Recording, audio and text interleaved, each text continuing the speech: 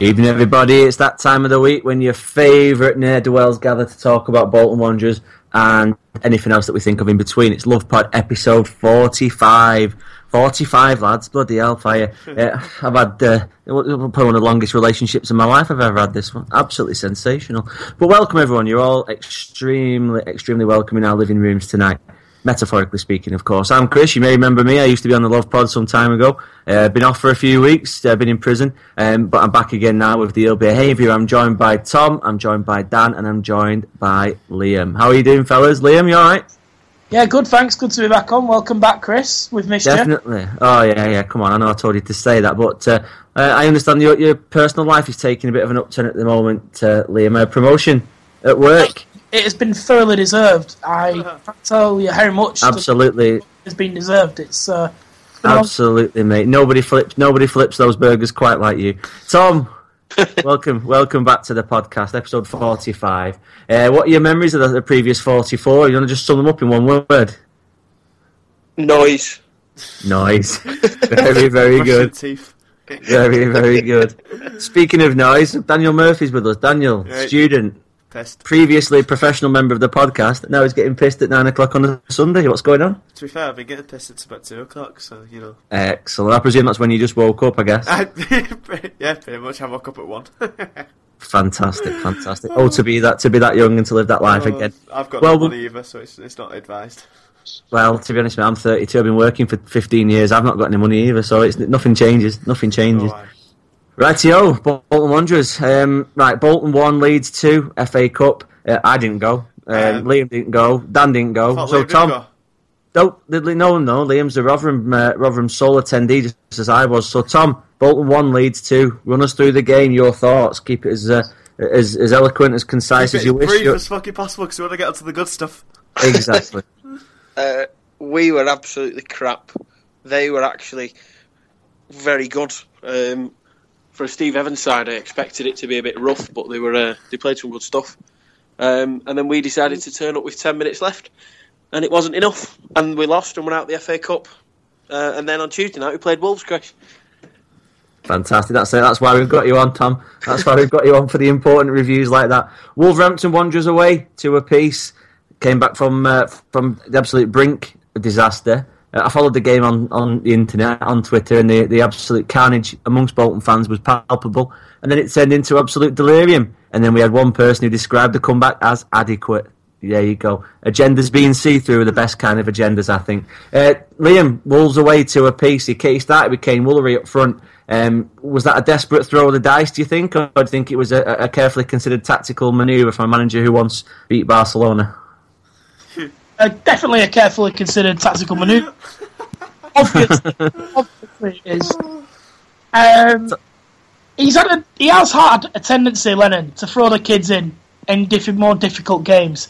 But I think that's because, given our away record, we really can't expect to get anything away at Wolves. So it's a good opportunity for Kane Woolery to start. Why not? I'd rather him have his first start there than at home against Rotherham.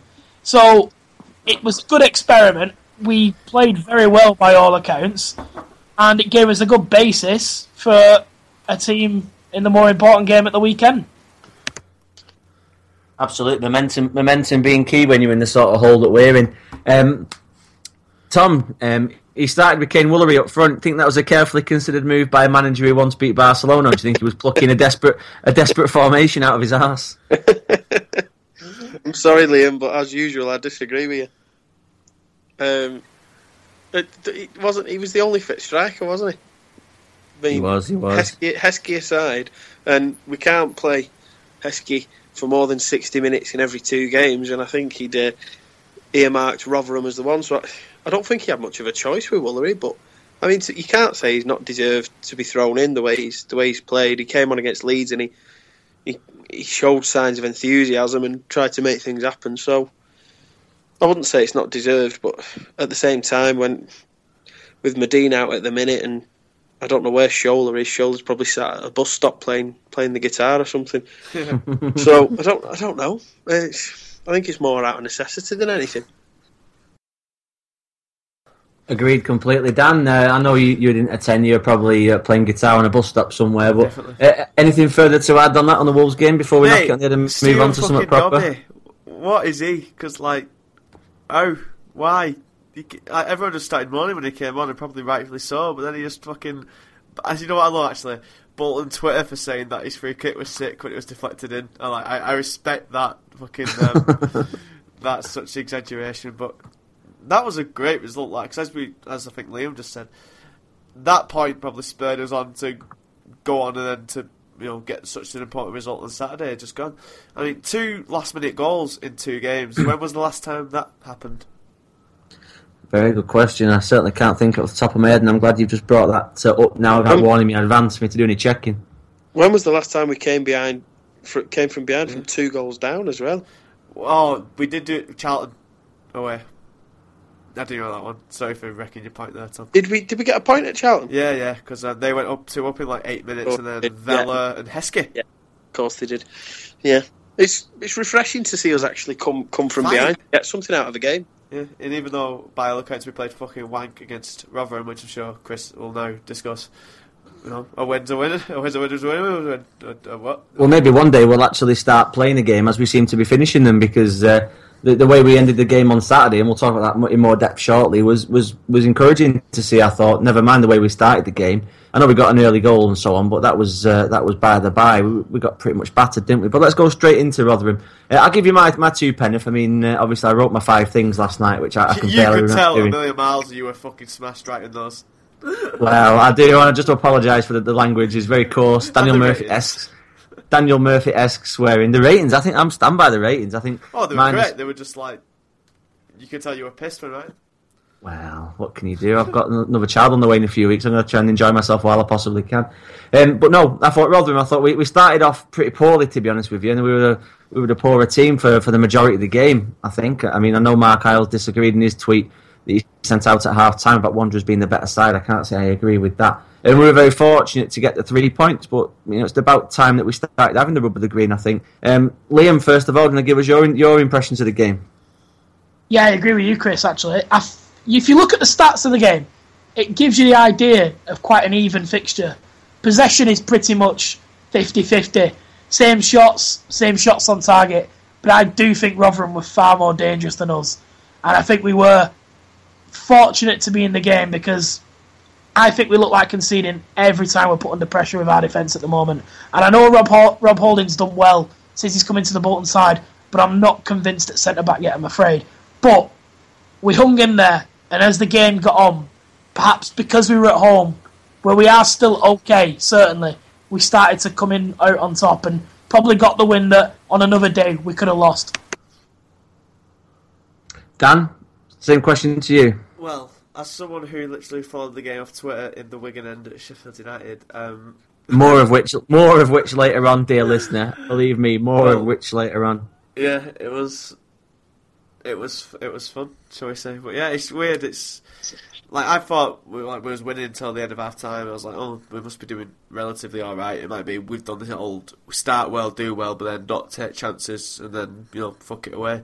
But it seemed like Rotherham were actually battering us in the after our goal and Silva's goal, which was this offside or what? Because I've only seen it from not a good angle. I've not seen a good enough replay to know it. It looked like it was possible at the time from where I was sat that one of them. It looked like he managed to get in front of the defender. I know he's quick, but maybe not that quick. But I'd have to see it again to be sure, But it just seemed like everyone was saying that it's been coming and all that type of stuff. So I was like, and Chris Burke always fucking scores against us, the genius. So it was sorry about that. So it was all. It just felt like it was typical Bolton again, just fucking away after a good advantage. But for sticking in with it, and Ben Amos deserved a lot of credit because he's got a lot of deserved stick recently, but he kept us in that game and proved, how priceless he is to us with Agreed. 2 big saves, and then we ended up winning it from Big Kane, who, hopefully is stick to claim to be starting more regularly. I know he can't really be playing on his own because he's not that type of striker. he just gets isolated like at Wolves, but he showed his predatory instinct, shall we say. And what I also find from just the Rotherham game is I find it quite pleasing to see Matt Davis pivotally involved with both goals. he played the ball back to Spearing for the first one, and then had made the run and had the shot for the second one. So even though I think he had a quiet game-ish compared to his standards, but it was nice to see him getting involved, which was I found quite pleasing. Most definitely. On the topic of Chris Burke, just to come back, does anybody remember when we had that mooted transfer deal at Birmingham to stop Chris Burke for Chungi? No, wasn't it? We're just like, it was a free agent when he Burke, and we had the choice between either getting Burke or Feeney, and we got Feeney. Oh, that's right. Yeah, that's right. We were going to flog Chungi to buy Chris Burke. What a deal that would have been, eh? I'd have taken him. He's a very good championship player, I feel, and he always scores against us. I don't know why he's ended up at Rotherham, because surely... Because you always end up where you deserve, mate. You end up where you deserve. Where's he gone to? He went to Forest. Forest. So fucking Dougie's a cunt, isn't he? He didn't want him at Bolton when he would have been sick, and they just fucking got rid of him there. Oh, the paley skinned twat. I don't know. Daniel Murphy, ladies and gentlemen. Tom, Rotherham game. Obviously, he went with Esky to start. We didn't really have much of a choice, and it sort of worked out the way that most Esky games do, don't they? In that he makes you angry, and then he goes off after an hour. Yeah, he's struggling now, isn't he? It's like it's sad to see. He needs putting down. But it's just his body's just given up on him now, I think, and I think Heskey must know it. Heskey must know it. Lennon will know from what he can see. I mean, even in the short space of about 12 months, you've seen a big difference in his fitness levels. I just don't think he's cut out for it anymore, which is a shame. Because I still think he's very. Go on, try and say he's our best striker again. I dare you. Well, he is, isn't he?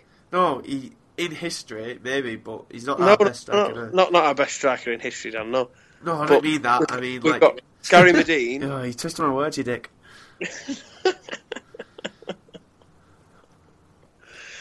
Come on.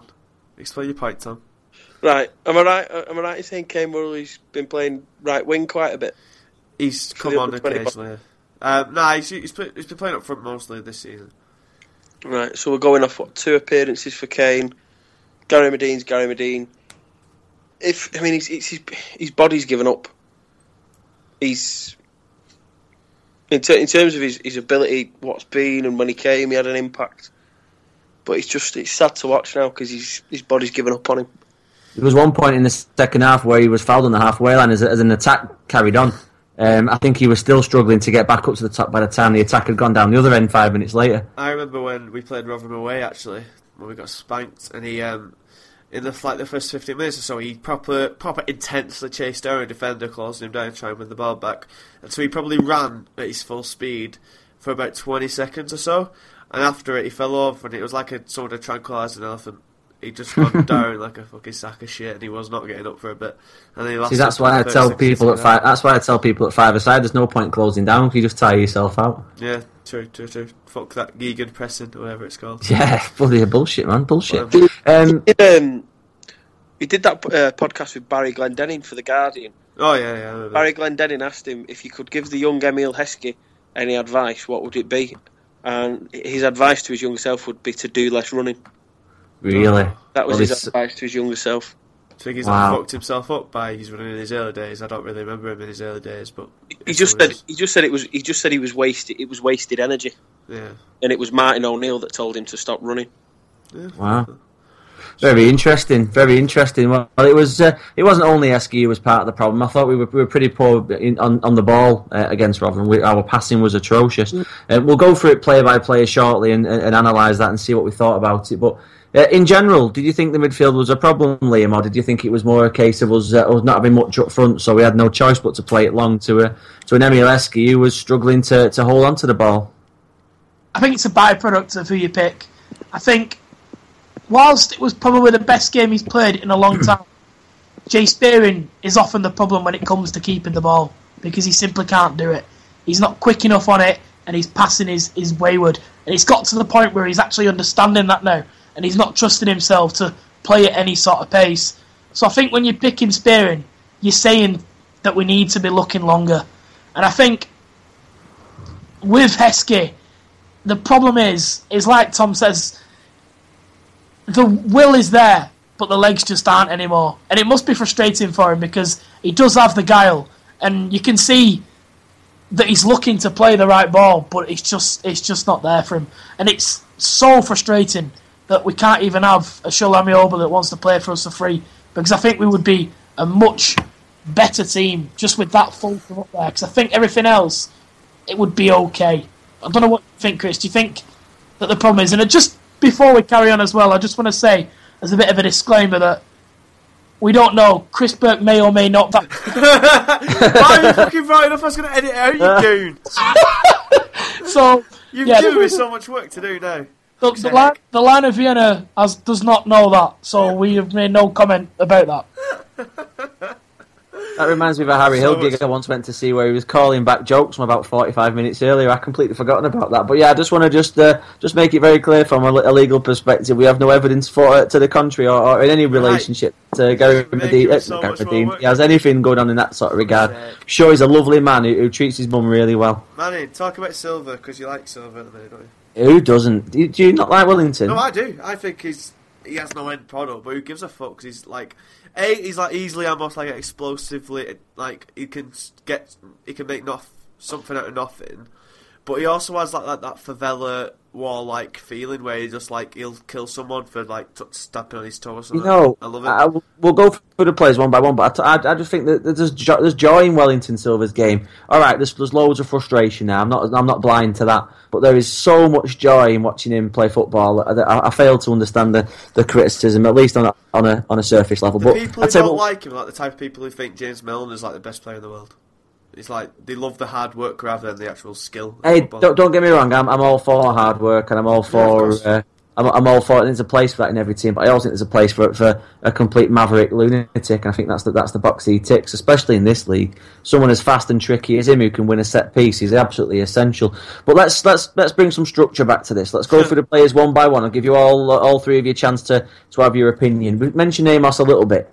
Well, let's start with him at the back. He's been slagged off lately, hasn't he? He's made a few mistakes as well. There's no getting away from it. Who was it against recently when he conceded one from quite close range? Actually, like went over him. That was Leeds, wasn't it? I think that was very poor. He's conceded a lot from long range, and that seemed to be his weakness recently. But I've always the pot shots. You might not have seen him play all excuse that, but that one against Leeds was very poor. So it's good to see him come back a bit today. It certainly was. I gave him an 8 on my player ratings. Dan, what would you have given Amos on Saturday's performance? Well, from the saves that we've seen, he kept it in the game and it was quite pivotal. So probably 8 or higher, really, considering without him we'd have lost that easily. Agreed. Liam, do you want to just run through what you thought Amos did and finish it with your own rating as well, and then we'll come to Tom for the same. I agree with you. 8. It was a very good Amos game, but I am very much a doubter in Ben Amos. But I cannot fault the Rotherham game. He was fantastic. Agreed. Tom? I think he was the difference, wasn't he? I think so too. He makes those 2 crucial saves, and that could have seen him to win it. So I think 8 sounds pretty fair to me. Yep, brilliant. Okay, we're going to Josh Vela at right back now. From my point of view, Vela, he overlapped a couple of times. He was ignored a couple of times by Feeney, but he was pretty solid and if unspectacular. I gave him a 7 due to the fact that he didn't have a great deal to do, but at the same time he was pretty solid in what he did do. Dan, on to you, Vela. Considering I've only seen like a 2-minute highlight video, it's quite hard for me to say anything on the players who weren't really involved in that. So the players like Vela, Moxie, people like that, I can't really comment. But I'll take your word for it. That's all I ask. Blind loyalty. Liam? Yeah, solid, wasn't he? Solid. I think what worries me about Vela in terms of when he's in that sort of position is he doesn't seem to be switched on for the cover if a centre-back gets exposed. But I suppose naturally he isn't that position, is he? So maybe exactly. I think we can forgive that. I think we can forgive him maybe a little bit for a bit of defensive positional mistakes from time to time. Yeah, I mean, don't get me wrong. Yeah, you've got to account for it, haven't you? And he's done a very competent job as a right back, but yeah, it's just that bit missing. But I suppose that'll come with time. Agreed, Tom. I just want to see him in midfield. I mean, he's solid enough. He's playing okay. He's not having a nightmare there. But I just want him to, at his age now. What is he? 22. I just want to see him play in his natural position now. But to be fair, we'd need to have right backs to do that. So I can see why he's playing there. I can think of a couple. That we've got. Sold them all, haven't we? There's one on the bench still who you're quite familiar with, Tom. I know. I missed his homecoming. I couldn't believe it. I don't think he'll play for us again, so. Yeah, there's nothing wrong with the lad. He'll give this chance. I'm sure he will. We know how Lennon likes to make these mystifying inclusions from time to time. Speaking of mystifying inclusions, Dorian DeVete. Again, in my ratings, I gave him a 1, which I think I probably was a bit unfair. I think I've overrated his performance slightly by giving him a 1. So let's go back to Dorian DeVete, and we'll revert that to a minus 2,000 million. Possibly the worst centre half I think I've ever seen for Wanderers. He's Gerald Sid. No, I only saw 2 or 3 games of him, so I think it's maybe a little unfair to say that about Gerald Sid. But as far as I can see with DeVete, we've got a defender who has got no idea how to defend. We've got a footballer who's got no idea how to play football, and we've got someone who just looks dopey as sin. And I just don't like him. I just got no time for him. I don't think he's got a place in our team at all. Imagine him, again, said it before, the old imaginary piece of elastic between him and the ball. He comes and goes, but he never stays in the right place for too long. What do you think, Dan? All I say is that for fucking once, he did a long ball up and it led to a goal and didn't go out for a fucking throw-in. So for that, I feel like it's a fairly positive performance for him. So yeah, I suppose on average we'll stick him as a 10. Tom, come to you on that one. I'm sick of. Oh, I don't want to talk about Dorian DeVete. I'm sick of seeing his disappointed face after something goes wrong. Every time he turns his back on the goalkeeper after letting the defence down or being out of position, and he just constantly looks disappointed. He's inept. Completely inept. Liam, can you say anything nice about DeVete? Has he got nice hair, or he's not even got a proper beard, has he? He's got one of them scraggly, crappy ones. Yeah, he's not doing even pulling up any trees on the beard front either. I mean, he's quite a handsome chap. That helps him. But do you know what concerns me the most is that we've got Rob Holding next to him at the moment. I can't understand what good that's going to do for anybody. Yeah, it's tricky, innit? And when you see Prince go, and I wasn't the biggest Prince fan either, if I'm being honest. It's just our ability in that area of the pitch is just it's disappointing, isn't it, Tom? Like you say, there's not really an awful lot I can say that hasn't been said here about Dorian DeVete. No, you're right, and I agree about Prince. I mean, Bat Dance was good, but ever since he changed when he was the symbol, he went downhill in my estimation as well. Right, shit jokes about pop stars aside. Rob Holding, I gave Rob Holding a 7. I agree it's about him being centre half. I'm not entirely sure whether I think he's definitely going to be a centre half. But again, I thought, barring 1 or 2 slight errors, I thought he was really good. I gave him a 7. But what do you think, Liam? Come straight back to you. 6, I think. He wasn't his best, I don't think. I think maybe it's because of what he's got around him, because I've been generally very impressed with him since he's come into the Bolton team. But I did feel like he could get worked at a position quite easily. And it was perhaps something that I hadn't seen necessarily before. So I went to 6. He wasn't the issue for me, but at the same time, we had defensive problems and he wasn't necessarily coming to the rescue either. No, I completely agree. Tom, what do you reckon? Yeah, pretty much along the same lines as Liam. I mean, it is scary that he's got DeVete alongside him. It'd be nice if it was Wheater. When he's back and fully fit, it might be better for him to, because I think at the minute he's getting he's finding his feet, isn't he? And he needs to have somebody competent alongside him to do it. Yeah, again, no arguments there. Dan, I know it's difficult for you to say, having attended a different game, but what's been your general impression of Holding since he came inside? I like him a lot, and I think from what I've seen, he looks really good, and he's got his first goal at MK Dons the other week, which is funny because I have a mate who, when we was driving up for the East League game, he put like 20 quid on Holding to score, and he nearly did as well. And then the subsequent 2 games after, he put money on Holding to score again, and then when it came to MK Dons, he didn't put him on to score, and obviously nice. He then went and did. But I like him a lot. I think it's good to see. I thought after his long spell at Bury last season, when he didn't really. I think he played once and never played again. And didn't really look to be that good. I thought he'd get released in the summer, or like his time was here, was done. But he's proved me wrong. He's come in, he's done really, really well. It's really good to see. It seems like he's jumped, leapfrogged like the likes of Quade Taylor, Freckeld, and whatnot in the hierarchy. And it's just good to see him doing well. And again, I thought he looked like he got a bit outrun for the goal for Rotherham, but it was De Vito out of position. Vela not exactly switched on, as Liam said. It's not all entirely his fault. So yeah, I'm happy. Not at all. It's interesting, I think, how he's come in and he has leapfrogged Quade Taylor, like you say, who started the last game of the season. Let's not forget against Birmingham. Was it last game of the season? I think against Birmingham. I can't remember. I was on my holidays anyway. I didn't go. Shit fan. But it's interesting that he's done that, and we know Lennon is not afraid of giving the kids a go. But it seems like some of the kids who had a go previously, like Tom Walker and Quade Taylor, have now vanished into the nothingness that Jay Spearing used to be involved in. That's one thing that I never quite followed on Lennon, his logic in that. But that's just one of my quirks. That's for another day. Moxey was at left back. I thought it was maybe one of Moxey's weaker games of the last few weeks. He was a little bit sloppy in possession and didn't quite get forward as much as he has lately as well. I still gave him a 7 because I thought defensively he was sound. And you can't really ask more than that from a left back. I don't think it's one of those positions that you put the sort of the weird kid in that you don't really want him to play in your team, but you give him a go because his mum's friends with your mum. But Liam, what do you think about Moxey? I mean, feel free to refer to his season as a whole if it helps to reinforce any points you're thinking of making. Well, yeah, that's exactly what I was going to do, because it was a quieter game from him. Like you say, with left back, you can often be missing for 3 or 4 games a season in a row. But I'm of the view, and I don't know if it's really shared, that Dean Moxey's probably our best player.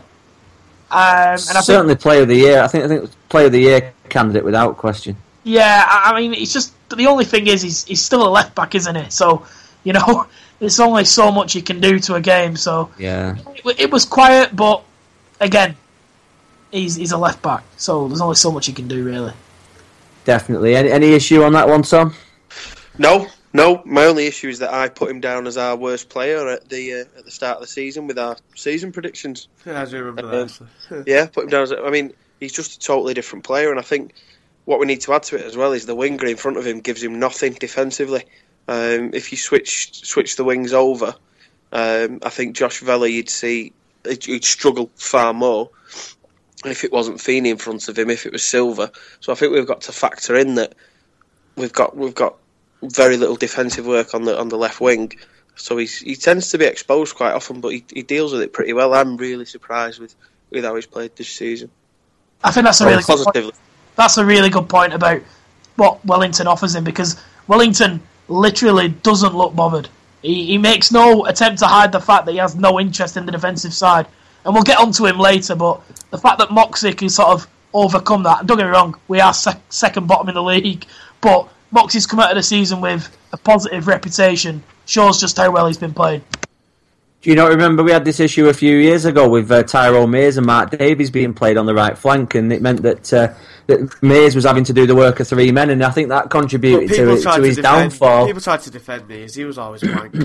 He was, and I'm not saying he's not, but I'm just saying that if we're talking about the lack of defensive cover afforded by Welly causing Moxey to appear too busy, I think it's only fair to reference other players it's had the same thing to. But in Moxey's defence, he's done well to not let that problem hamper his own performances. He's been excellent, definitely. Let's just hope he don't break his fucking toe again, because we're fucked otherwise, which we'll come on to again.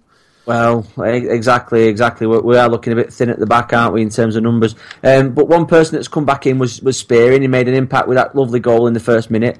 Took it really well. But how do you think he did otherwise? I mean, as I wrote in my ratings, he's like me at 5-a-side. He kicks people, and every now and then he twats one from outside the box and it goes in, but that's pretty much it. Tom, what did you think about Spearing and his performance? Again, I mean, similar to Trotter, and I'm sure we're going to cover it, I'm really pleased with how Spearing's dealt with how he's been managed. I know he's a big lad, he's a big boy, and he's been the captain of the club, and he's been out on loan elsewhere. But it can't be good for his ego whatsoever to be shipped out on loan, and then he comes back and he's frozen out and he's on the bench and getting maybe 10 minutes when we've got a result to protect. And then he came in yesterday, and by all accounts, had a pretty good game. You know what you're going to get from him. You know he's going to try and do too much at times and try and spray a 40-yard ball, and it'll end up in the stand. But apart from that, he certainly gives us a bit of steel. Against Leeds when he came on, the midfield looked stronger as well. Yep, no issues with that one. Liam, how do you think Spearing got on? Good. It's this kind of game, isn't it? You know, it's a bit of a battle in the centre, and there's no question that he has that in him, that he can break up play and he can lead in the midfield. It's just perhaps when we're on top that I struggle about Spearing, but yeah, it's his kind of game, and he turned up, and it was good to see. And like Tom said, you know, in regards to, obviously he's been shipped out on loan to Blackburn, and there's very few people I wish that to. And he's really sort of maintained that dignity and kept his head in there and kept working for the Bolton cause. And I think a lot of the other players could learn a lot from his attitude of Jay Spearing, really. Agreed. And the Blackburn fans that I consort with, and believe me, they're very few, they all thought he was the bee's knees. Spearing. They were very disappointed. Obviously, they had that transfer embargo, meant they couldn't sign him. Okay, but talking about another ex-Blackburn player, Liam Feeney. I just recommend you check out my player ratings on the website. I've gone through what I think about Feeney, how frustrating he is. And I'm not going to belabor the point again, because I'm sure you all listen to me on Twitter, and I bore you all to death every single day about Feeney. So I'll stick out with this one. But Tom, how did you think that the world's greatest right winger did on Saturday? It's just a Feeney performance, isn't it?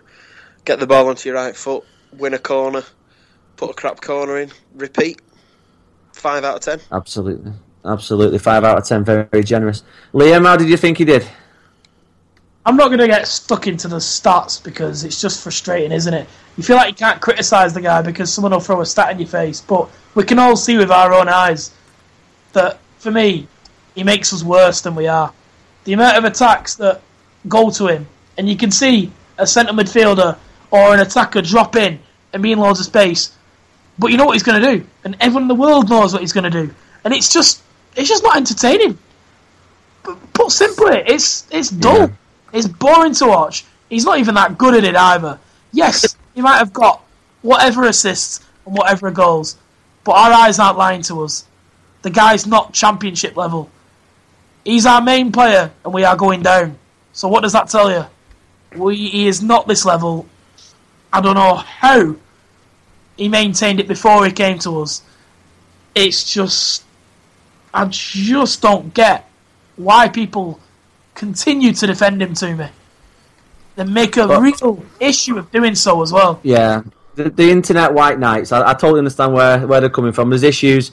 Not Bolton related, but there's issues that I'll probably... Supporters Trust, for example, there's issues there that I don't see a negative to, and so I'll wade into any debate defending the Supporters Trust. People feel the same about Feeney. It's just the way we all are. But I think everyone's entitled to their opinion, no matter which way you fall on the Feeney debate. And I think we could all be united in our anger and our sheer downright rage when Woolery broke the bloody land speed record to win that ball in the second half, only to lay it off to our man who fucking twatted the bastard into the North Stand car park.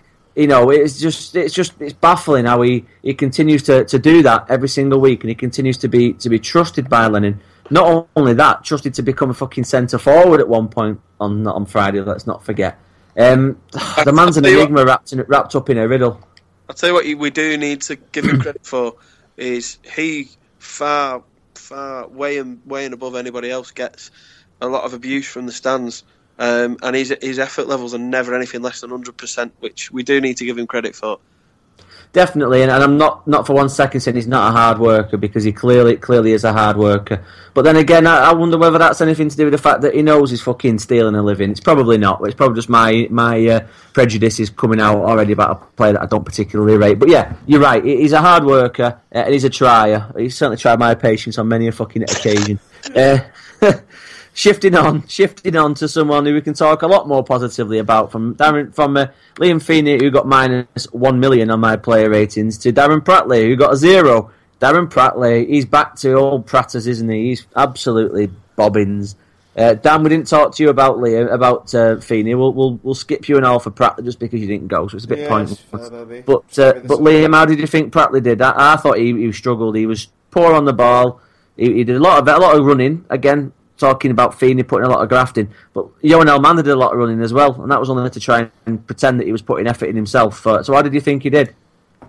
I felt he was distracted. I just didn't feel like he was just with it at all.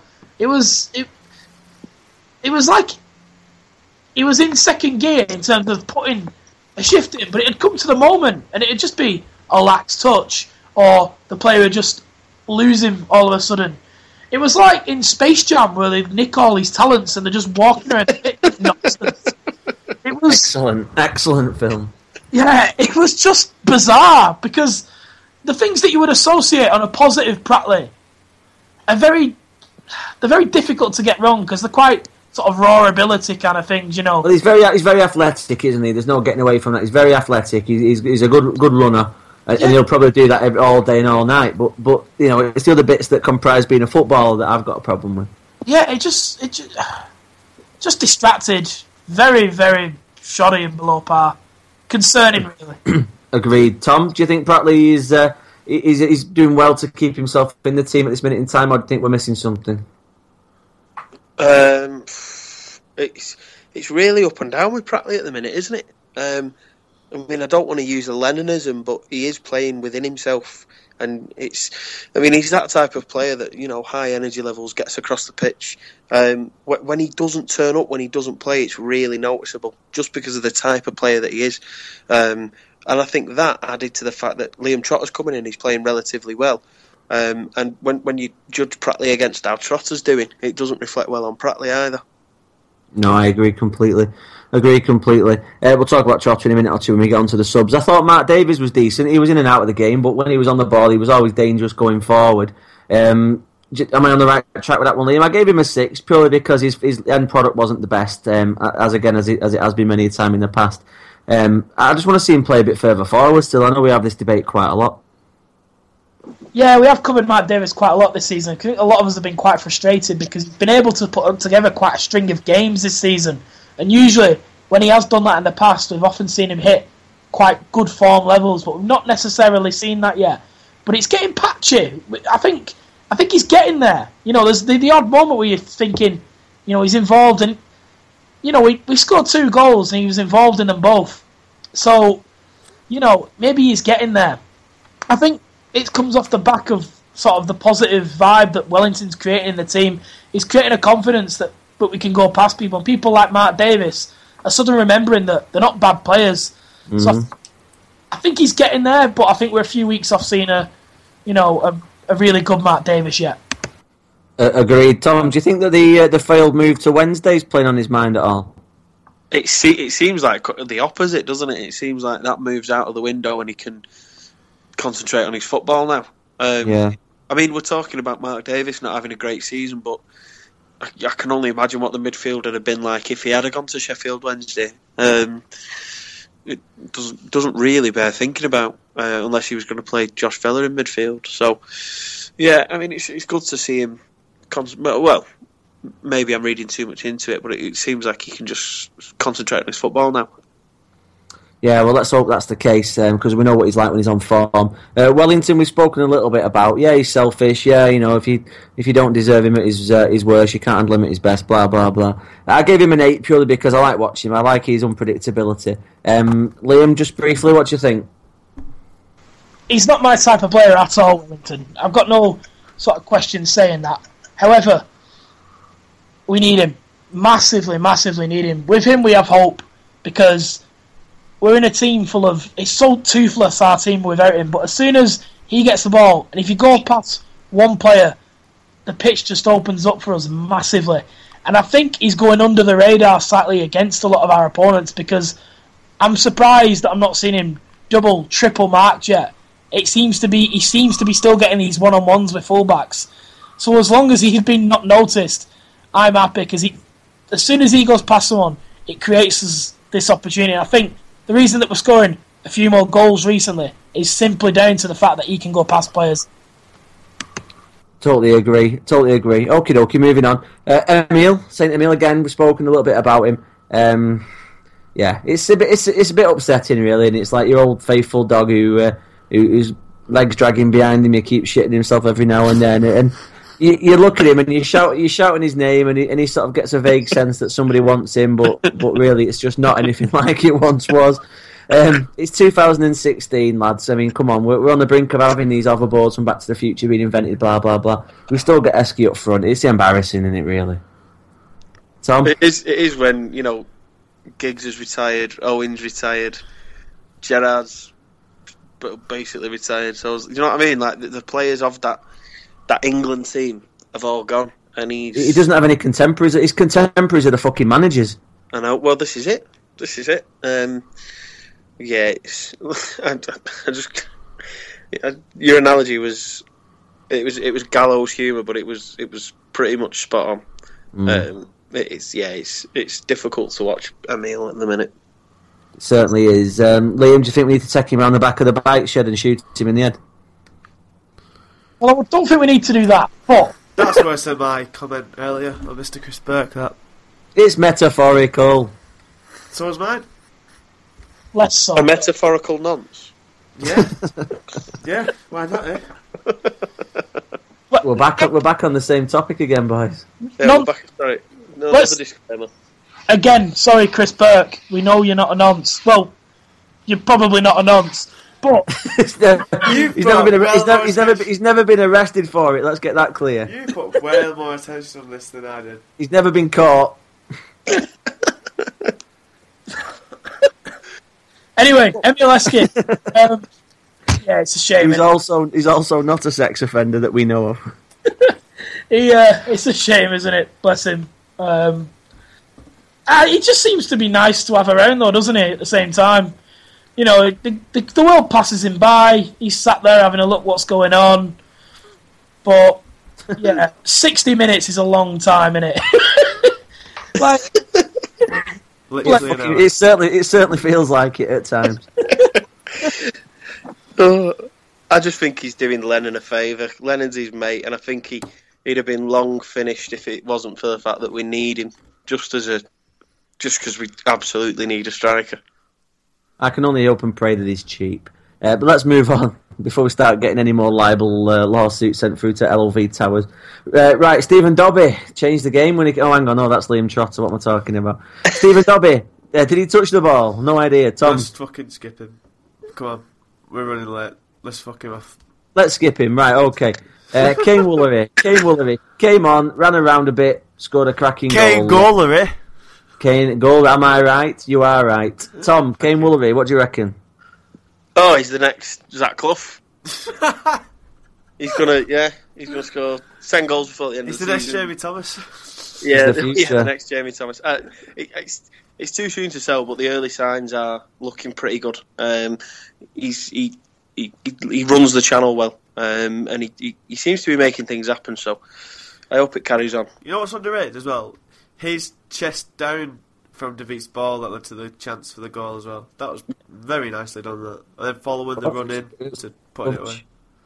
Yeah, it's good to see him doing, repaying these opportunities, because he was isolated against Wolves, where he was up front on his own, but buried the winner on Saturday. So all good. It's good to see. It's just good to see youngsters out of our squad just fucking doing well, really, isn't it? It definitely is, and that's one thing that we can't bag Lennon for his many faults. He's certainly given the lads a chance. Okay, Liam, I know not ask you, but I think we all agree that Woolery took his goal well. Looks like he'll be due to start the next week.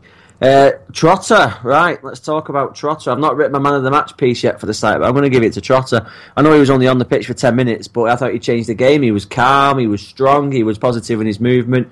And he had a lovely through ball to Mark Davies that led eventually to Woolery's winner. So what more could he have done? Tom, I gave him 1,000 trillion out of 10. Am I wrong? I don't think you've exaggerated it enough. I think we need another zero. He got the man of the match for me against Leeds as well. I think he's. We're starting to see what he who must not be named saw in Liam Trotter. Because I remember when we played him when he was at Millwall and he ran the show. He was a colossus, wasn't he? Yeah, we never saw that, but maybe we're starting to see it. Yeah, I'm really, really pleased with him. Yeah, me too. Liam? I never doubted the ability that he had. My always concern was the mobility that he doesn't. Nice. So I'm pleased to see that perhaps with a few minutes under his belt at Nottingham Forest that he's pushing himself a little bit further in the games, because I do think there's a good player in there. Long term, I don't think he'll have a Bolton Wanderers career. I think that ship has definitely sailed. But if he can be a decent player for us till the end of the season, I don't think we can ask much more than that. Totally agree. And Dan, while we finish on the player ratings, what have you thought of Trotter in the past, and where do you think you see his future? Is it going to be at Wanderers, or do you think it's going to be elsewhere? How long's he got left in his contract? Probably a year after this one. Yeah, I think it's next season he finishes. What do we reckon his wages are? It must be middle tier. I was once reliably informed that he was at one time the lowest paid player in the squad. See, at League One, he'll fucking smash League One if he's still having next year, to be fair to, because like I said, he's got the ability far more than, like I said, I went watching a League One game at the weekend, and it's fucking wank, so he'd easily fit in there. It's just, keeping him motivated until then and getting him on game time. I know Tom said before that he'd want to see Vella in midfield, but we've ended up getting a bit of a surplus of midfielders at the minute, with Spearman coming back, Trotter coming back, Bradley, Davis. We're looking alright there, and I think, having good performers and having, like, competition for places is a good thing that we don't really have in other places of the pitch. So, yeah, I'm very happy with how Trotter's, come back, applied himself, and doing really well. Like you said, his pass for the Matt Davis chance that led to the goal was beautiful. So, yeah, it's good to see him playing well. I probably hope he gets it. He won't, because Pratley's the captain, but I'd like to see him start ahead of Pratley on the weekend. I think he's got a good chance as well, but that's great. Right, well, let's leave that there for a sec. We'll take a quick drink break, and we'll come back and we'll yak about some other Bolton Wanderers news from the week. Not to mention Stuart Holden, not to mention the car park being flogged to someone who has no idea about, and not to mention transfer deadline day. So bear with us, we'll be back in 2 ticks.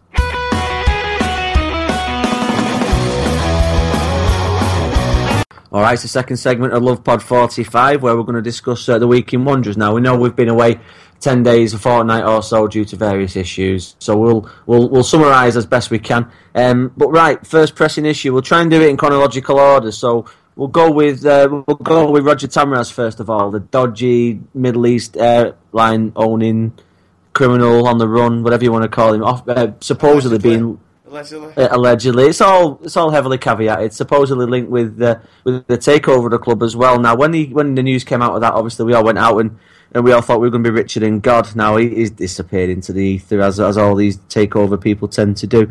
But it then led on to the Supporters Trust announcing that they were seriously pursuing the options of purchasing the club themselves with a group of wealthy backers, not to mention the university and the town councillors too.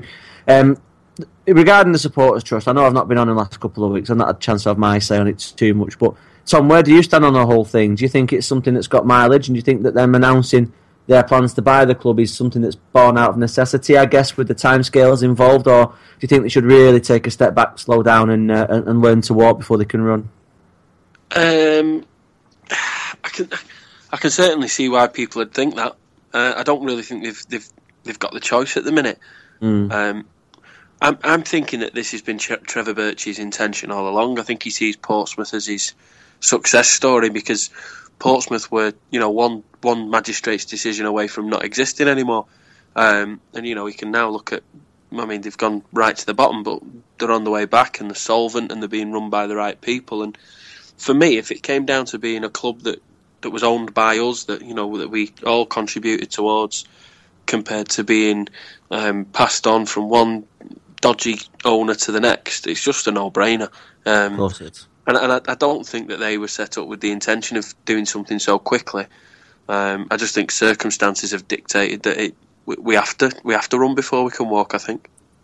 Definitely, I'm not sure. And Liam or Tom, have you got anything else to add? Liam or Dan, sorry, have you got anything else to add to that? I think Tom summarised it pretty well. I agree. I feel like it's just, even no matter what happens with everyone, in the recent couple of weeks, trying to get my thoughts straight, everyone else has seemed to, it's gone really quiet in the last few days, and everyone else has seemed to fuck off, but we still know the trust are there, and we know that they are still working behind the scenes. We don't know anything else about any other bid. For all we know, they've just fucked off and moved on now because of old Eddie being a stubborn bastard. But if the Supporters Trust is the way to go, then it's the way to go, because I think I don't like the argument where people say we're not going to have any money. It's like, we've had money before and this is where we ended up.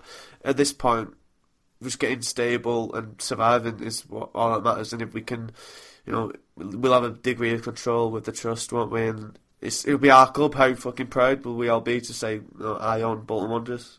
It's just that's the thing, isn't it? That accountability that's not been there previously because the distance between the owners and the fans will hopefully be bridged. Liam, do you think that we're being a bit romantic maybe about a supporters trust, or do you think that there is a genuine need for something like that to come in and bring the team and the fans closer together again?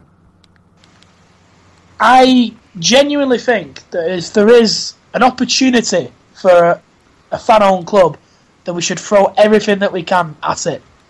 These opportunities don't come along often, and it's all.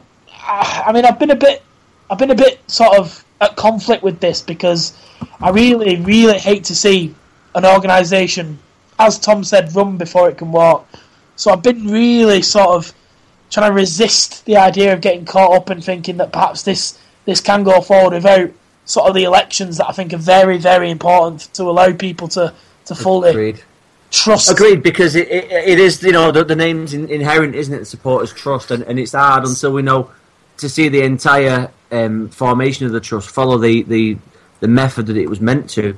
And so therefore if it's not going to follow that, I can fully see why people are then going to become suspicious. Well, this is it. That's it, innit? That's where we haven't got that luxury now. It's if we want to achieve our eventual aim of owning the club, and we've got the opportunity now, that may never come again. I think it's worth the gamble of saying, yeah, all right, you go for it on our behalf. 100%, 100%. It has to be that way. I have listened to the people involved, and I trust the people involved. I understand the suspicions, and I understand that people might think that all of a sudden there's a little club at the top that are dealing with everything, and I can understand everyone's willingness to try and throw their own support and how can I help. But I think at this stage we've got to trust the people that were there, because at the end of the day, the rewards, if this goes well, a club owned by the community,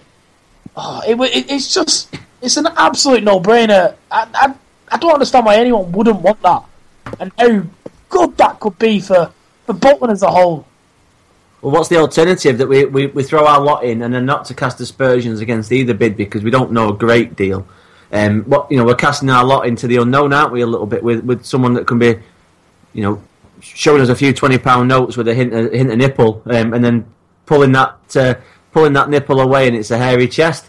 So we're taking a gamble either way we go. And I apologise again for a slightly distasteful analogy, but that's the way we stand. That's the way we stand. We'll leave it there for the supporters trust for now, because I think we'll talk about that properly, perhaps with Johnny on, because obviously Johnny's helping out with their social media a little bit. He's probably got a bit of an inside track. He might be the best man to discuss that with. But yeah, Tamraz came along. It prompted the supporters trust to act, and I think it's a really important issue. And I hope that it brings unity to the fans, because it really has got the potential to be the greatest thing that the fans have ever done in the entire history of the club, never mind the last 20 or 30 years, to have some sort of fan ownership, fan representation. It changes the goalpost massively, and it can only lead to a brighter future in my eyes. Talking of a brighter future, car park was sold. Now, it's going to be hard to discuss this one in too much detail because we don't obviously know to whom it's been sold. I know there's a deal in place, but has it actually fucking officially been sold? I thought they said it had been sold. I thought I'd read that somewhere. I could be wrong, but okay. Well, in the absence of any confirmation, we'll say that subject to being sold. Being sold, or there is, it's actually happened. Yeah. But I don't know if we've actually got the money for it yet. It's a shame it's not happened with the transfer deadline in mind, because it could have maybe loosened the purse strings a bit and allowed Lennon to do a bit of trading. But Tom, barring the fact that we don't really know who it's gone to or for how much, etc., which is it's not to do with football, really, is it? It's to do with finance. But do you think that Lennon would be able to make good use of money, or are you worried about the players that he signed in the past might point to him not necessarily having the greatest eye for a player, appreciating the shop at a certain level previous? Yeah, I mean, I'm going to have to give him. I will give him the benefit of the doubt on this one. I don't think he's been able to search for the player that he's that is ideally wanted. I mean, at one end of the scale, you've got Ida Johnson. At the other, you've got Philip Twardzik. So he's signed some Romans, but you'd have to trust him with money because he's stuck around. He's not walked. He's had to deal with a terrible financial situation. So I think you'd have to trust him with a bit of cash. Whether or not he'd sign a decent player or not, I don't know. But agreed, Liam. I know from a Celtic point of view, he developed and he brought on some players who are at the really top end of the Premier League now, aren't they? So it would indicate that he has got that in his locker. But from your point of view, obviously Celtic supporter, making no bones about that. Would you trust Lennon to go ahead and if he did have some money to spend, you think he'd spend it wisely? I'm actually going to surprise you here, Chris, and say that if the situation changed tomorrow, I think Lennon would probably have to go. And I'll tell you two reasons why. Yeah, and I know that's surprising for me to say, but I think it would need to be a fresh start. It'd have to be. Agreed. I do. I know where you're coming from. I totally agree. It's been poisoned, hasn't it? And I would not look at his reign with any sort of disappointment. I think it just would probably have to be a fresh start. Now, in an ideal world, I would love him at the helm, but I just think that if we got that situation, we would probably need a clean break, and that would account for a lot of the people at the club at the moment. It's been forgettable, hasn't it? It's been very forgettable.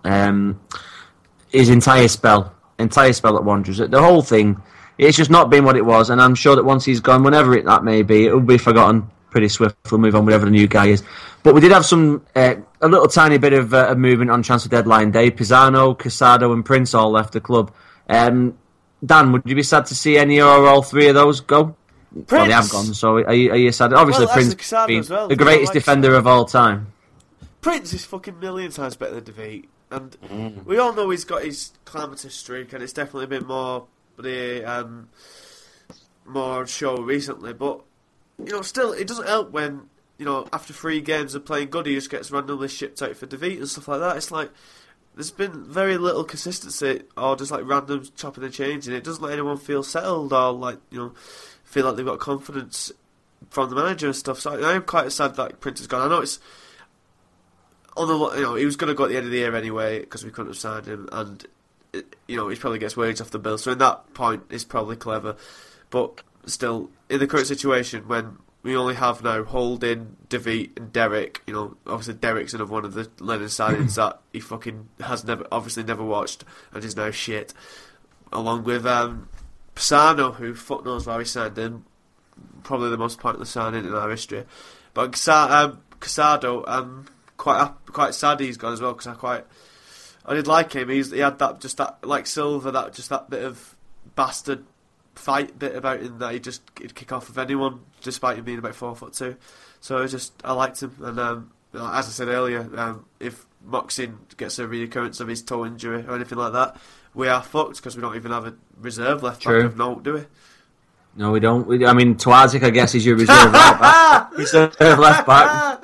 Fuck, I forgot about that. Oh, bollocks. Mm-hmm. Let's hope we don't get injured. You should never forget about the man whose girlfriend is called Pumper Lover. That's one life lesson I can try and leave you with, my friend. But Tom, Pisano, Casado and Prince all departed this week for various reasons.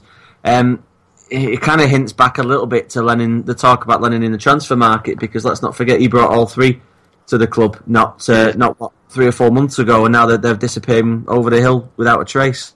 Yeah. I think you can maybe forgive Prince. Obviously, I think he said in the paper that he had concerns about his financial future, etc., which is understandable. We've all got to eat. He's only 20. He's just had a kid. Yeah, exactly.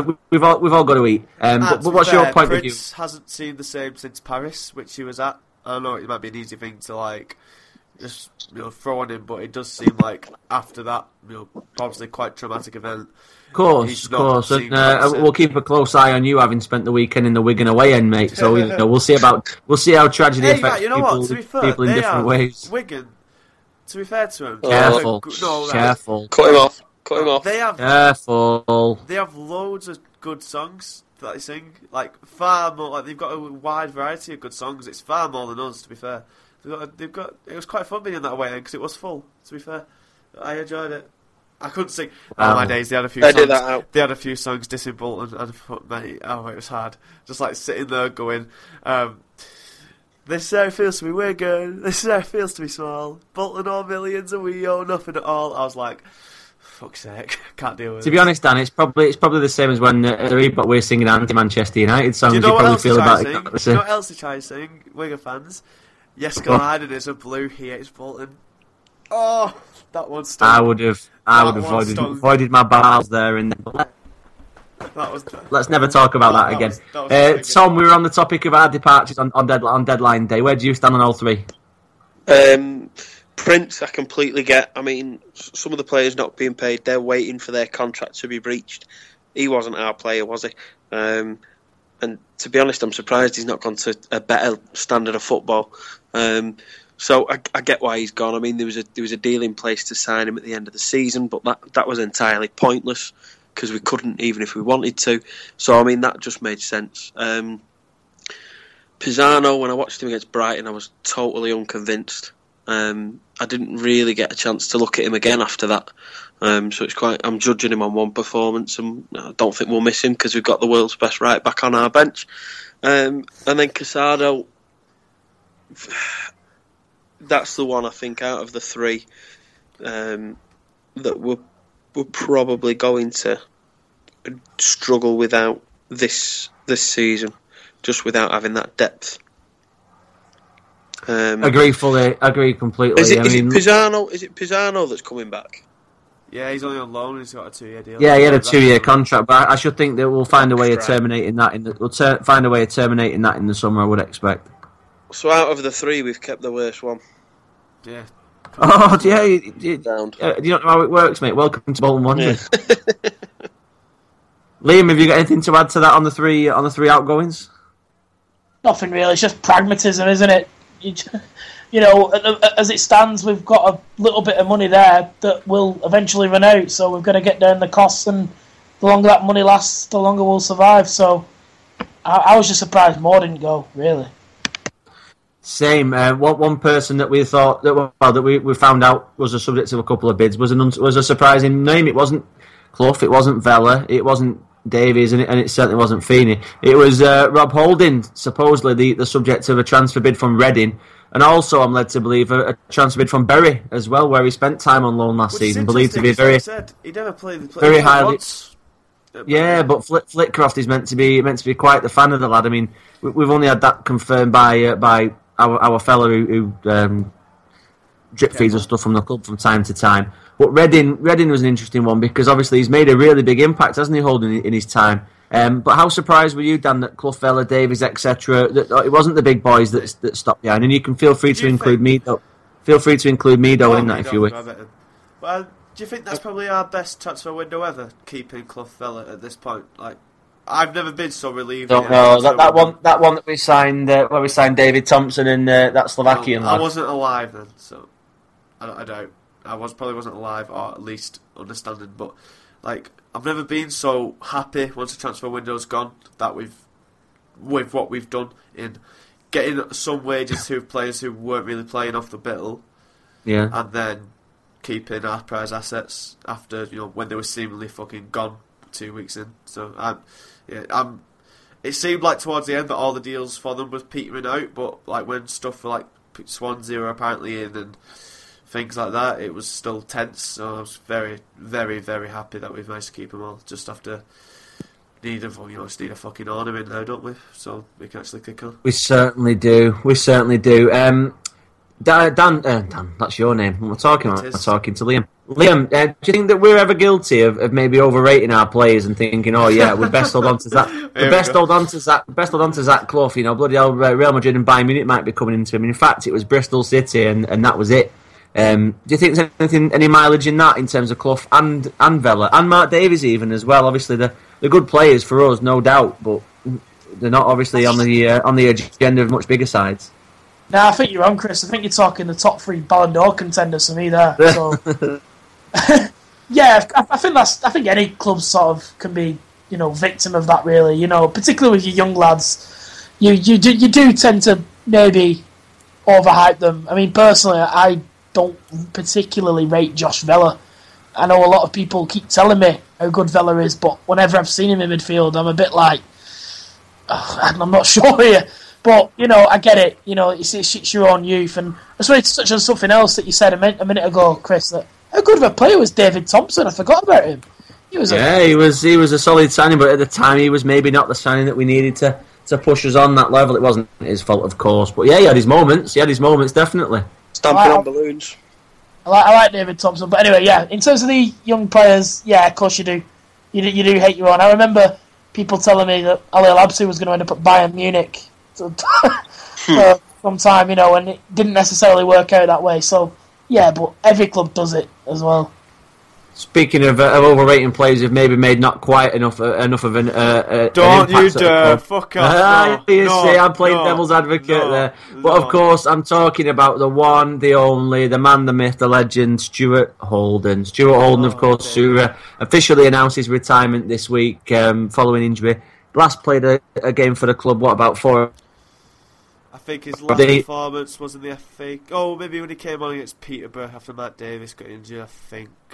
Yeah, that's right. Wednesday, didn't he? That's right. His last 3 appearances were against Sunderland in the Cup away, at home against Everton in the Cup, which he came home to a fucking rapturous applause, then home against Peterborough as a substitute for Matt Davis, and then he went to Sheffield Wednesday for 4 games on loan. 4 games, that's right. I mean, he only played 30-odd games for Bolton in total. It's an unbelievably short career, but one that's left an absolute mark on us, hasn't it? I mean, for my own memories of the lad, he was a midfielder who had everything. He had the talent. He had the talent on the ball. He was a great passer. He was strong in the tackle. He had everything that you could possibly want. And not only that, from meeting him a couple of times, a really nice guy as well. Really, really nice guy. And it's a shame as to what's happened to him, but I'm glad he's happy. That's the main thing. I'm glad he's happy. I couldn't bear the thought of him having a sad look on his face, and I don't think he ever will. But Tom, Holden, your own memories and your own thoughts, please. And I'll come to the other two as well after this, so please get your ideas in line. I remember a home game against Wolves. Before he was given the number 8, he was still wearing the 22. 25.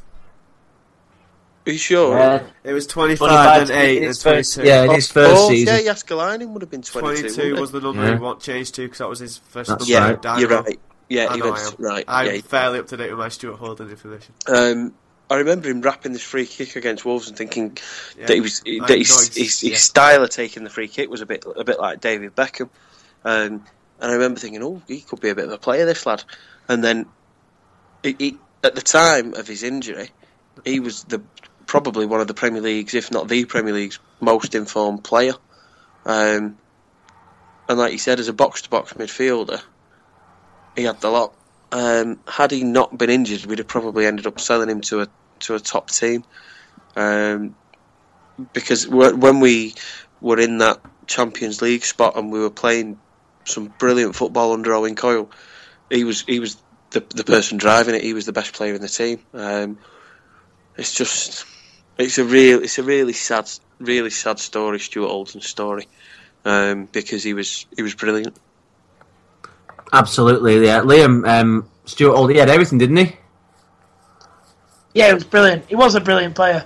There's a lot to be said for Stuart Holden and the man as well. But in terms of the player, yeah, for me it was the ground he would cover, playing at that particularly top level that made him stand out so much, and he was a real driving force behind a very likeable Owen Coyle side.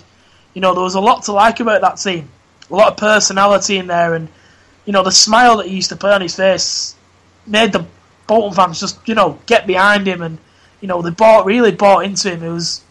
It was a big loss when he wasn't there. The presence in the team, it just seemed a little bit darker, didn't it, without him?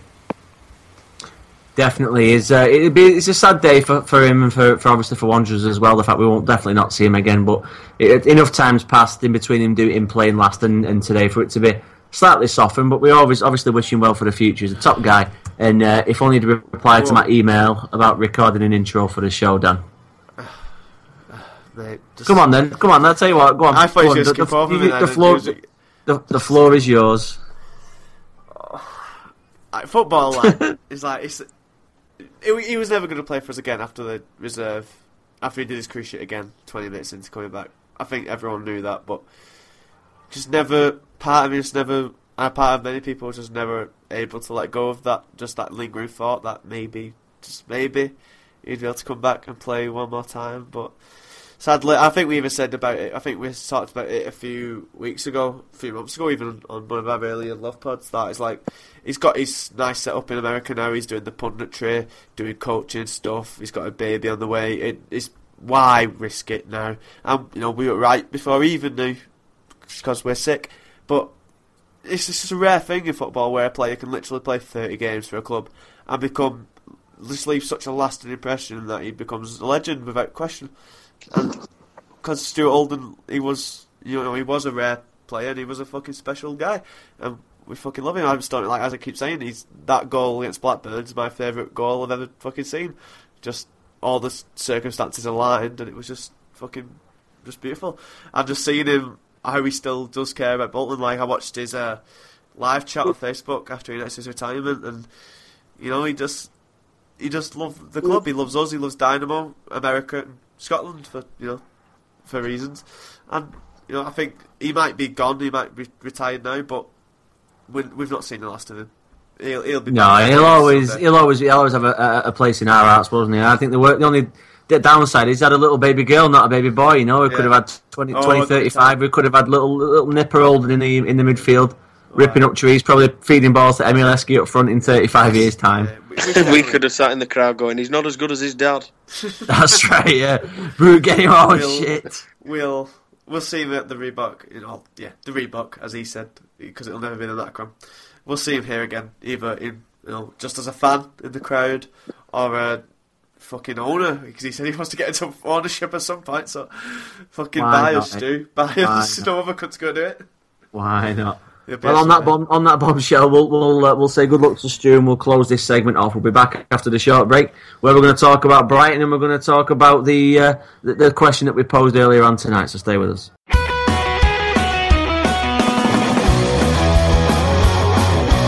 Right, so welcome back to segment 3, Love Pod 45. Still joined by Tom, joined by Dan, and joined by Liam. We're going to talk a little bit about Brighton, and then we're going to go through the question of the week, and we'll read your responses out to that also.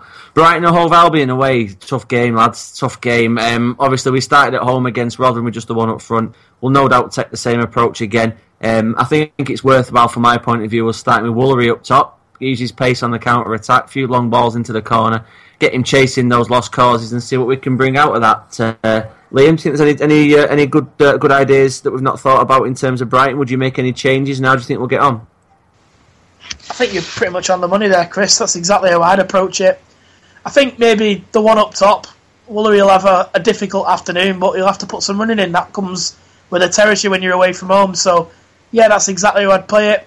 Woolery do the running and hopefully can create a bit of space for Wellington to pull some out of the bag for us, but I've got no real hopes for it. It's a bit of a free hit for us. We've done the hard work in the last 3 games, so if we can get anything from it, it's a bonus. If not, dust ourselves off and move on. Agreed. Dan, any advances on that? Yeah, I think it's definitely a difficult game. It's the first game of a run of 4, 5, 6 really, really hard games, and we could. Yeah, Brighton, QPR, Birmingham, Burnley, the next 4 alone. It's very, very difficult. As well. Yeah, we've got. Yeah, very difficult. On Tuesday night as well, as it always fucking tends to be for some reason. So we've got. Yeah, it's a very, very difficult run of 6 games before we play Preston and Bristol City, which are must-wins anyway, let alone after this. So we tend to do all right at Brighton. We've nicked a point here and there in the past. I think the only time we've lost there was an own goal from Spearing, I think, something like that. So I could see us nicking a point. Brighton, I think they won in the last game, but they're not in the best of form themselves recently. They're dropping off like something that drops off. I'm not in the mood for metaphors. But they're nowhere near as formidable as a team that we played a couple of months ago when we drew them 2-2 at home after being 2 down, another fight back from us. So I could see us nicking a point, and it'd be a fucking priceless one with the run of games we've got coming up. So we do need something from this, I feel. Even though not getting something, it's not the end of the world, because it is one of the best teams in the league. But I feel like if we don't start getting stuff make the most out of our good form and get some points before we go into this run big time, then we could see ourselves back on the bottom before too long. Agreed, Dan. Dan, fucking hell, I'm losing You've been my plot. bad today. You're a bit rusty. Yeah. I am. I tell you what it is. I am. It's my lack of experience. You see, I've gone off the ball. But Liam, same questions to you, mate. I mean, it's fuck. I've asked you already. What am I doing? Jesus Christ, lads! Right, I'm going to take 3 weeks off. Tom, please bring me back down. Bring me back down to earth with your Brighton comments, and we can move the fuck on from this disaster of a segment. It's like Liam said, free hit's probably the best way to describe it. They took Brentford apart on Friday night.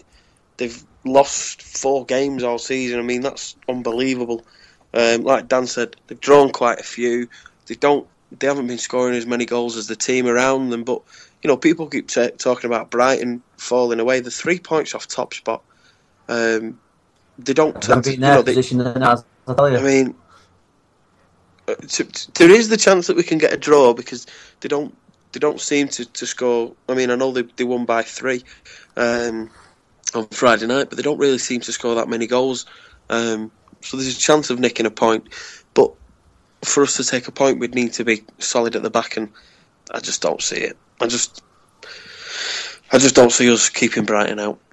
No, they could have absolutely hammered us at home as well if they weren't so sloppy in front of the goal, but we can't hope for that kind of luck again. But it's going to be an interesting one. Obviously, we've had a couple of reasonable... They've won the last 3 games. I didn't realise that. Yeah, we're fucked. We've won a couple of reasonable results on the spin, so you never know. But I certainly won't be going into it expecting much at all. But we'll see. Bolton Wanderers have got nothing but surprising in many aspects of life, and what will happen will happen. But we'll leave it there for Brighton, and we'll just quickly go through the question of the week. I'm going to ask it to the 3 of you lads as well. Try and remember your names this time. But the question was: do you think that Bolton will be able to overcome the present situation and avoid relegation to League One? A few answers which contain 2 letters, both N and O. So thanks all for your carefully considered input on that particular one. It does echo my own thoughts on the matter. But Ian Firth at Super White Smurf said, need a centre-back and a holding striker. I say they to come good to replace DeVete, Eves to come good and replace Medina and Heskett, unlikely. I totally agree with you on that point of view. Asadi is really flat to deceive so far. And I forgot Tom Eves played for us, actually, I'll be honest with you. Steve Connolly, a very own Quentin X. I'm looking forward to going back to Villa Park. I'm not. Stewart's there, absolute bellends. Tony Coffey has said, if Lennon gives up wasting our time with Heskett and Medina's lone strikers, then perhaps needs to banish DeVete too. So I totally agree with that one. Sean, at Panic Prone.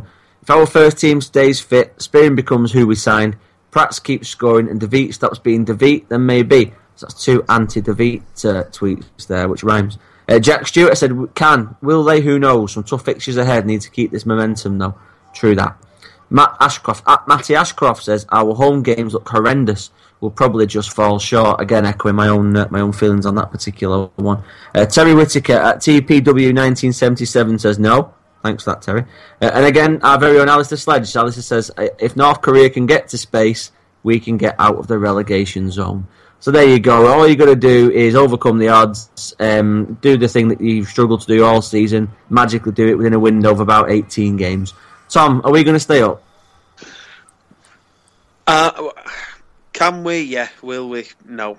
We've won. Took the words right out of my mouth. We've won 4 games all season. I mean, what I want to see is the sort of thing that I've seen in the last few games, where even in defeat, we're having a go and we're making a go of it. Because I was really worried November time that we looked on the pitch like we'd given up, and it seems now like at least they're scrapping, and they're not giving people an easy game, and that's all I want to see from now until the end of the season. So I don't think we're going to do it now. Scary, isn't it, Dan? Yeah, literally, Tom took the words out of my mouth. I think we can. I think we've got a better squad on paper than Rotherham, MK Dons and Charlton, who are, have got their own fucking travesties to deal with. But will we? Do we have enough up front? Do we have enough in defence now? Probably not, unfortunately. I think, as Dane said, it's the hope that kills you. So at least. Damn right. But it's also the hope that makes you breathe and gives you life. So who knows? We have got hope after this last week, and we might do it. We might. Just let me say this again. We play Fulham on last day of season. Tim Remo goal to keep us up. That's all I'm saying. Well, if he does, I'm sure we'll stay well away from yourself. You made it spontaneously combust. Liam, to finish off. I'll be masturbating on this pitch if that happens. Jesus Christ. Broadcast that out. What? Disclaimer, Daniel Murphy. Just because this public podcast wasn't horrendous enough. You'd be joining Chris Burke in prison at this rate, mate. What's going on? Liam, save us from this image I've got in my head quickly. Away from sexual innuendo and reckless accusations, Bolton Wanderers will stay up. Whoa. All we have to do is kill all the other teams. Want it enough. If we want it enough, at the bottom half of the table, it doesn't need to be miracles. It needs to be 1 win in 3. Every time. You win 1 in 3 of all your games, you will stay up. It's there for you, Bolton. Go and fucking fight for it. Oh, give me goosebumps. Goosebumps. It's a proper Al Pacino sort of speech, that particular one. Fantastic. Well, I hope so too. I mean, it's a tall order, but, they can be overcome, can't they? And like he says, 1 win in 3 is perfectly doable. Although our average at this season maybe sort of 1 win in 7, so we've got to kind of double our present win ratio. But you never know, do you? You never know. This time last year, Leicester were bottom of the Premier League, and now look at them going for the league title, and I hope they do it. Right. Well, on that bombshell, we'll call it a day. It's been great, lads. I've thoroughly enjoyed being back. I know I've fudged a couple of bits here and there, but what can I say? I'm trying to watch telly at the same time. I'm not watching the Super Bowl. I'm not like that. But I will be making a special effort to watch WrestleMania this year again as last. American football, lads. Before we finish off, anybody got a single clue what it's all about? No. Throw it and run. Throw it, catch it, and black guys doing dances. I mean, what's there not to like? I guess. What is there not to like? But thanks very much for your attendance, fellas. It's been great talking, and I'm sure hopefully you've enjoyed it as much as I have, and the same to you, the ever lovely listener. Now, we're still on iTunes at Line Event Sweet Podcast. Leave us a rating, leave us a review. If it's not going to be 5-star, don't waste your time. Tom, thanks for coming on. Where can people find you online? Twitter, please, down the Manny Road. Excellent, Liam. Not on Alan Nixon's followers list, but you can find me at Liam_O'Mara. Dan? If you'd still want to talk to me after my gruesome remarks this episode, I'd say follow at Nabrowski. It's alright, we're going to edit them all out. This is going to be a 4-minute podcast this week, man. Don't worry about that. And I'm still at 19 Manning 83, still peddling the same old crap about movies, wrestling, and Liam Feeney. Thanks for your attendance, thanks for your patrons. We love you all very, very much indeed. Have a good week, and we'll see you to discuss our 3-1 win away at Brighton and Hove Albion this coming Saturday. Bye!